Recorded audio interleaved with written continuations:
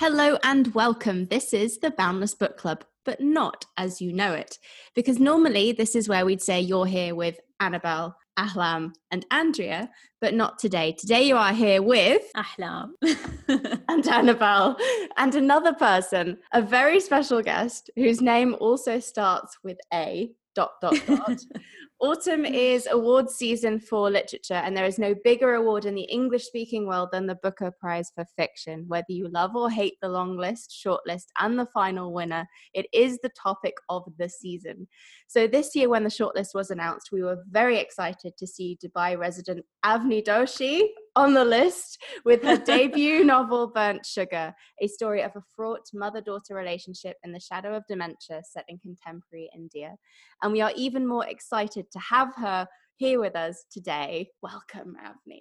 Hi. Thank you so much for being here. Thank you for having me. I'm excited to be here. So I want to start by asking you, on behalf of Andrea, what does your mum say about the book? So my mom, when the book first came out, she had, kind of a negative reaction because she thought, she didn't know what the book was even about at that time. She hadn't read it. So she kind of was a bit upset, and she said, oh, everyone's going to think it's about me and it's about our relationship. And, you always wanted the chance to tell everyone in the world what a bad mom I am. And it was like a whole conversation like that. And I said, please just read the book and then you can tell me if you're mad. So then she finally read the book and she saw that actually it looks nothing like our lives. And that it's kind of impossible to really think it's about me and her. So I think she felt a lot better about it, and she actually really enjoyed the book too. So that was good. I'm very, very proud of you right now, I'm sure. I think she's excited. Yeah, both my parents, they've been really sweet, really supportive. I'm sure they are. Well, for anyone who hasn't read the book yet, I'd love if you would do a little bit of reading from the very beginning, just a couple of pages. Sure. I've marked 2 sections at the very beginning, so you don't really need any background. I would be lying if I said my mother's misery has never given me pleasure. I suffered at her hands as a child, and any pain she subsequently endured appeared to me to be a kind of redemption, a rebalancing of the universe, where the rational order of cause and effect aligned. But now I can't even the tally between us. The reason is simple. My mother is forgetting, and there is nothing I can do about it. There is no way to make her remember the things she has done in the past, no way to baste her in guilt. I used to bring up instances of her cruelty casually over tea and watch her face curve into a frown. Now she mostly can't recall what I'm talking about. Her eyes are distant with perpetual cheer. Anyone witnessing this will touch my hand and whisper, enough now, she doesn't remember, poor thing. The sympathy she elicits in others gives rise to something acrid in me. Sometimes I refer to Ma in the past tense, even though she is alive. This would hurt her if she could remember it long enough. Dilip is her favorite person at the moment.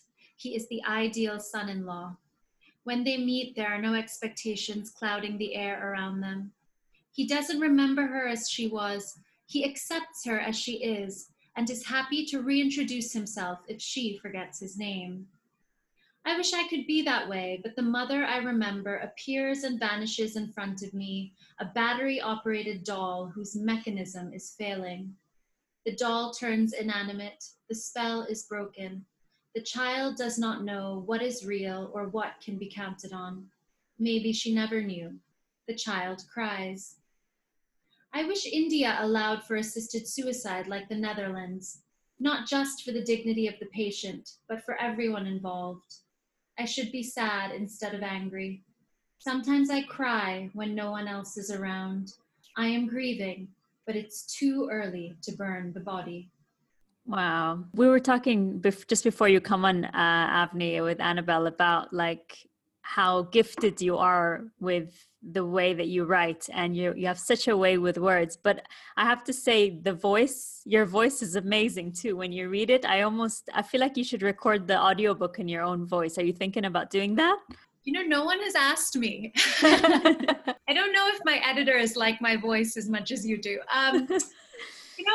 I would be open to doing it. I think in the UK, for example, they wanted someone with a British accent for the UK audience. I think it's probably easier maybe to sell the audiobook that way. But maybe for the US, the book is coming out in the US in early 2021. Again, they haven't asked me yet, so. Well, we've put it out there now, so if it does happen, you heard it here first on the Boundless Book Club. One of the things that I was thinking of, obviously, when you open the novel, it opens quite strongly with the whole dementia side of things and this theme of memory and how reliable or unreliable it can be. It's more than just the mother's forgetting. I was also questioning Antara's memory throughout as well. And I was picking up on things where Dilip would confirm something that her mother had said rather than her perspective of the event. And I just wondered how much of that was intentional when you started out. Like, did you intend for the one to be the reliable narrator was Antara, or were you trying to say that you can't really trust anybody in the story? Yeah, I think memory is by its nature unreliable. And we're all kind of co-creating memories, and we return to our memories collectively, together, with our loved ones, with our friends. We get together and remember certain instances from the past, and through what our friends and family remember, that again kind of repositions or shifts our own memories, and there's a kind of rehearsal of memory that takes place, but that is also kind of infused with what others remember. And I could probably tell you a complete lie and keep insisting that it was true, from the first time that we met. And over time, I think that would actually become part of your memory as well, part of the way you remembered that incident. And another thing that I was thinking of, which is kind of unrelated, is that trauma and pain affects the way in which we remember. So in the case of Antara, she has experienced a kind of deeply traumatic childhood. Her mother and her father are divorced, and her mother takes her away from her father's house, and they kind of, she's kind of shunted around first in an ashram, which is a sort of terrifying experience for her. And then there's a boarding school experience, I think, which is equally difficult. And I think through these different experiences, she has to survive, and she has to kind of have a form of amnesia, really, in order to make it to the next day and in order to be able to continue on. And so I think, especially with children, but also you see it with adults as well, it's a form of survival, really, is to kind of edit one's memory and reconfigure, what we think about when we think about the past. So I was looking at memory in all of these different registers. I wasn't purely thinking about memory in terms of amnesia, in terms of dementia, rather. It was kind of thinking about it as it affects all the different characters in the book. And one thing that while we're talking about memory, the first memory that Antara has in the ashram, that scene really stuck with me. When you go into the mind of Antara and she's explaining her surrounding as a little girl and what the ashram is like for her. What made you choose that setting, and what made you choose the ashram and storyline as a part of the book? Yeah, the ashram, I think, I've said this in other interviews, but I think it should be repeated, is that the ashram, I wasn't keen on recreating the ashram or any ashram as it actually exists. For me, the ashram was part of Antara's reality as a child. And now, you know, what does it look like for a child to go to this place where, you know, she didn't know anybody. She was the only child there, and except for another child who was being abused. And, you know, she's surrounded by complete strangers who are acting sort of crazy in a way that's completely unfamiliar to her. They seem to almost be transforming into animals. And so it's really disconcerting for this child. And I was interested in thinking about the ashram in those terms. What does the ashram look like from a perspective of fear?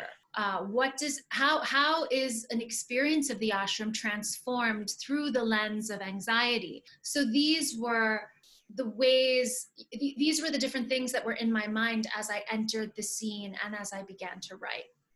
Now, I'm sure that a lot of people will say, you know, but this isn't exactly what an ashram looks like, and this isn't really a very realistic maybe interpretation of it. But I think when you're considering any place from the perspective of a scared child, what does that look like? I mean, is everything exaggerated?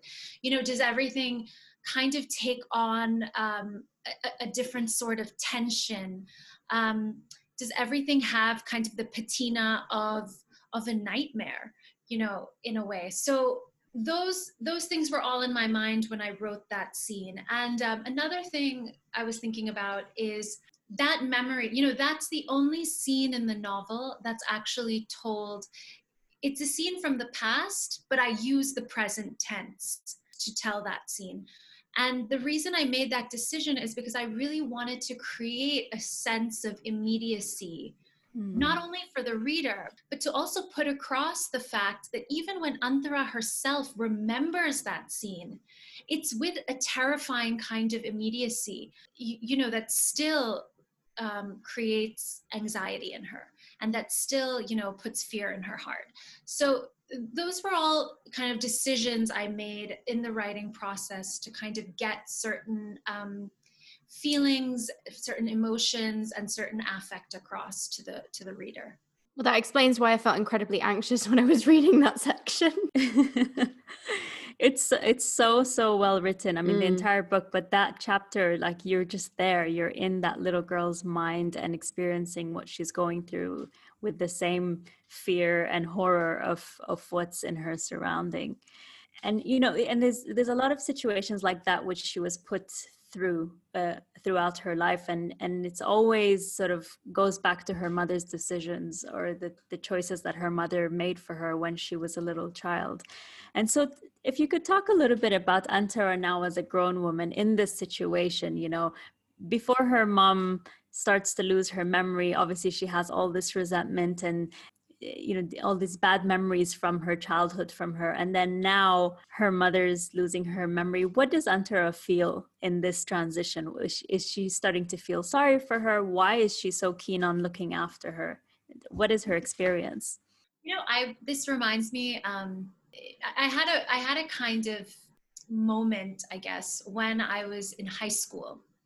And I remember I was doing an independent study with a teacher, a really, really brilliant English teacher named Frimi Sagan, who's now passed away. But we were reading Portrait of a Lady. I was doing an independent study about Henry James. And so we were reading several of his novels over the course of the year. And we came to the end of Portrait of a Lady.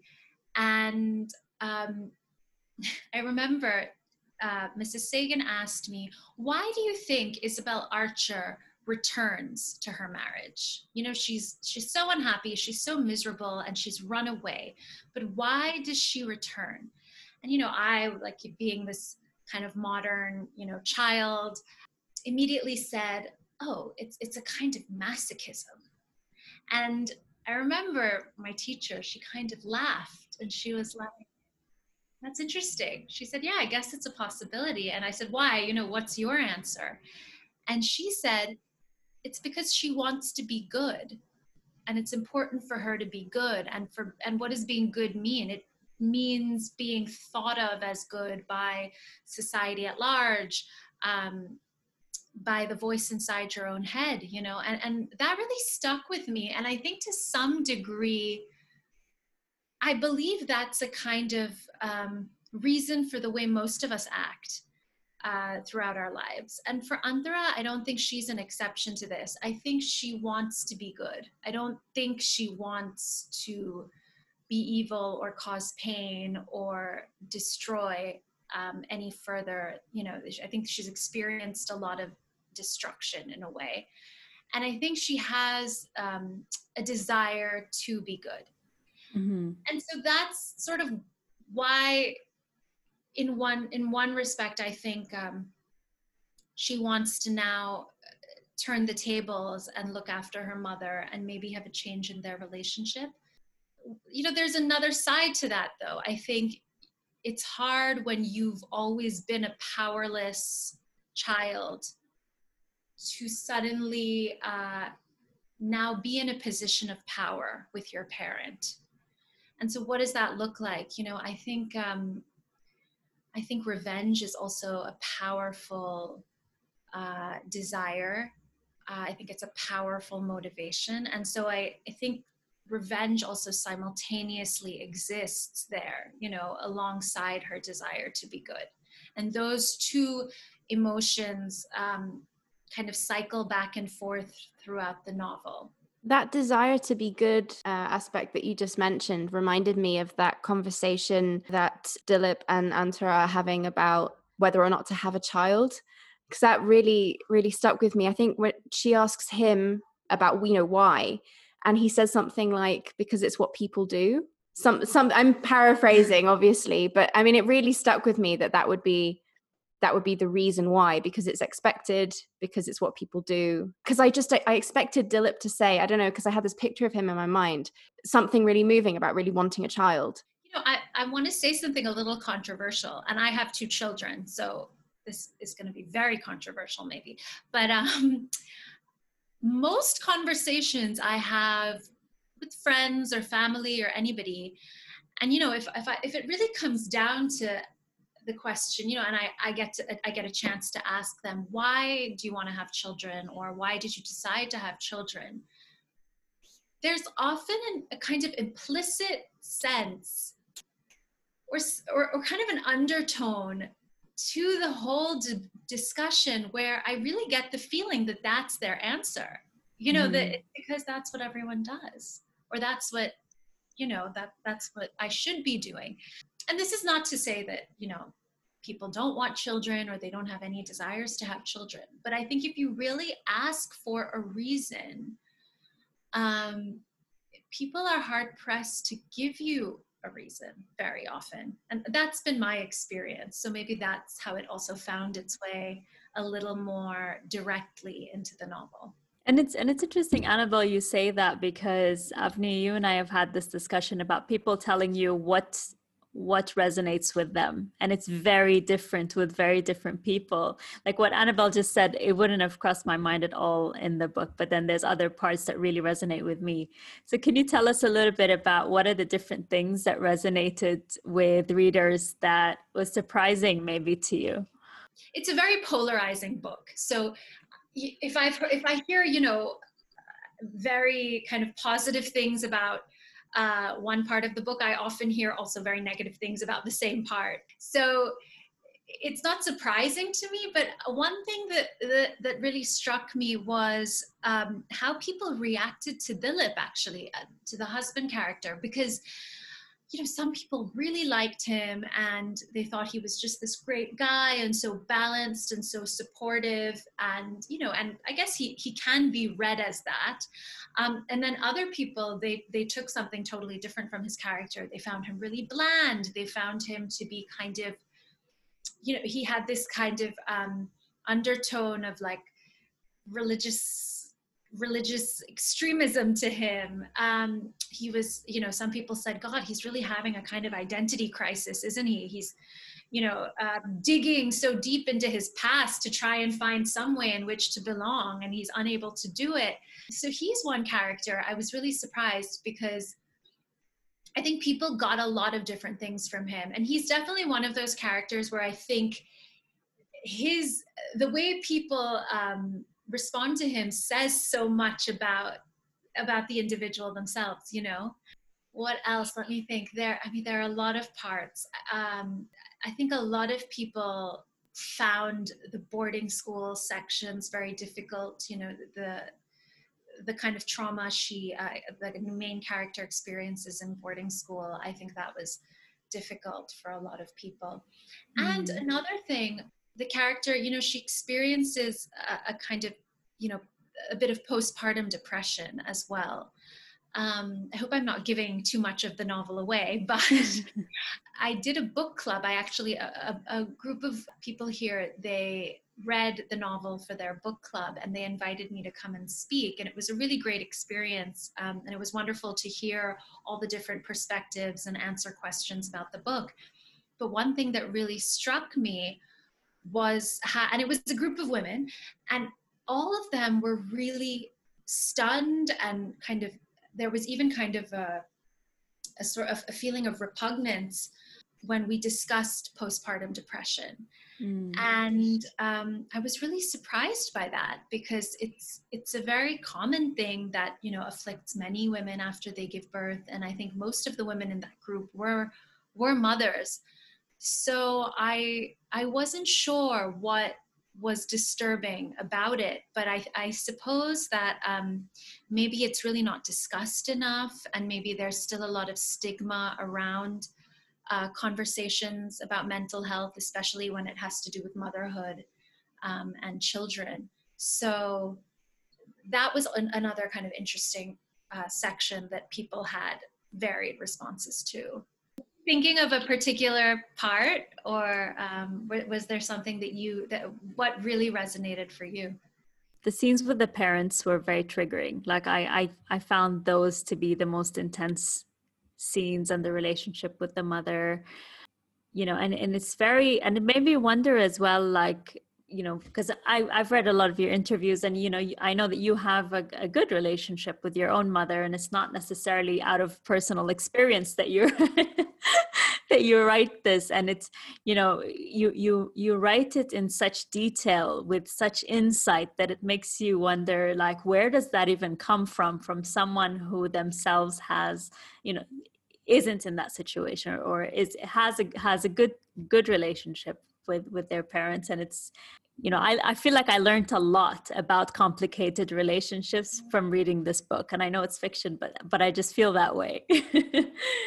You know, that's such a nice thing to hear. Thank you so much. I think one of the ways I like to write into some of those scenes is, you know, you can even take a moment that really happened. Like I could even take maybe a small argument with my husband. And then if I just kind of sit with that for a while and kind of try in my mind to take it deeper and deeper and deeper and see where it goes. And when I say deeper, I don't necessarily mean to get more kind of, you know, to get deeper into the argument itself, but kind of move to a more essential place and kind of pare down the fight. What is the fight really about? Is it a power struggle? Is it about trust? Or is it about, you know, whatever it's about? And I find as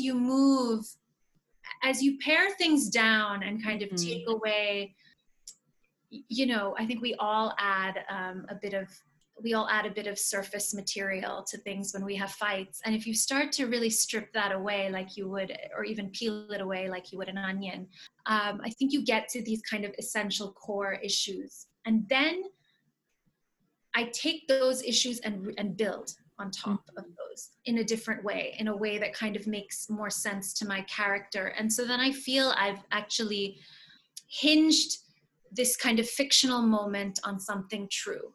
Yeah. So it's kind of a whole activity of paring down and rebuilding, which I find is really useful when you're trying to get at, when you're trying to really get to the heart of what we fight about as people. Yeah.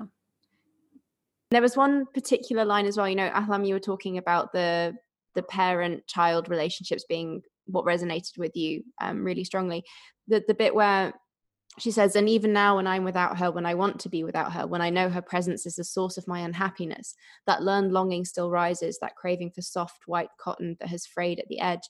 And that last bit, the bit about the cotton and also the Indian title, I just found in the book there were all these constant references to fabric. And I was looking through book news the other day, and I saw your personal essay on your relationship with clothing and your wardrobe identity crisis from becoming pregnant. And there was this really great line: I wanted my clothes to seem thoughtful, intellectual, selected by a woman who is in possession of herself. So I was just wondering, all these attentions to detail in terms of fabric and clothing coming up in the book, like, is there a line that you can draw from like those sample sales in New York to what you were covering in the book? Or I think, and nobody would know this today by looking at me, or if you just saw me walking down the street in Jumeirah, you would never know. But I loved clothes for a very long time. I was absolutely obsessed, as you might be able to tell from that article.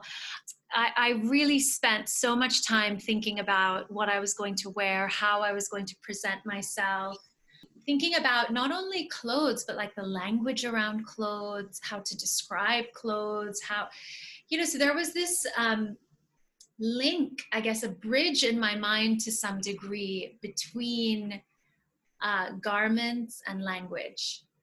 And I think that's really stuck with me to some degree. I think also my training in art history has had a bit to do with it, because I spent so many years thinking about objects, thinking about the materiality of things, thinking about surfaces and the making of things. And also I realized through my research of memory in general, whatever reading I did before I started writing the book, and even whatever research I did into Alzheimer's disease when my grandmother first got sick, there were a lot of interesting analogies between memory and fabric. So there were a lot of writers who had written about memory. They kind of used images of fabric and the fraying of fabric to think about the way in which memory frays as well. And I think a lot of similar language was used. And even when I was thinking about white cotton, I had in my mind this image of the of the blank slate, in a way, of tabula rasa, and how, what is memory? Is memory a palimpsest? Is memory, are we born with kind of this blank slate, and then we're traumatized by the world we are born into? And so what does that really look like? So I think memory and fabric kind of worked together as images and as themes. And I found that to be kind of a very generative way of thinking about each of them. I love the way that your brain works. And I'm just wondering, like, in my mind, when I hear you talk, I'm like, this woman has 2 very young children.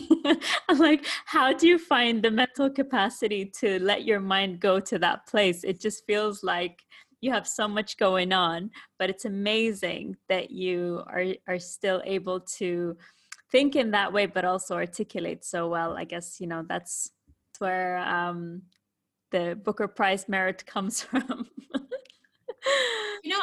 I don't feel very articulate these days. I feel like my brain has been eaten away. I think just, I've heard that when you have children, you kind of lose 30% of your brain. Hence my question.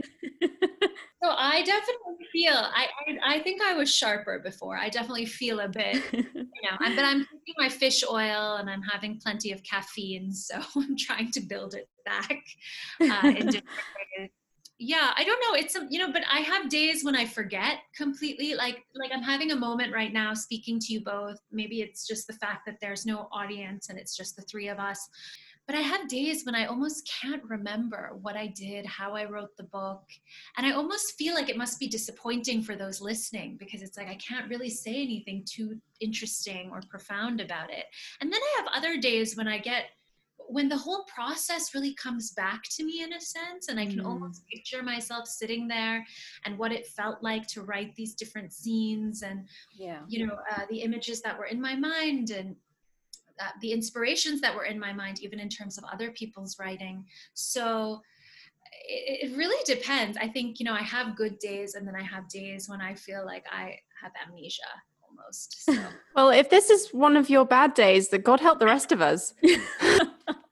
Exactly. Just like, I can't be profound today. What?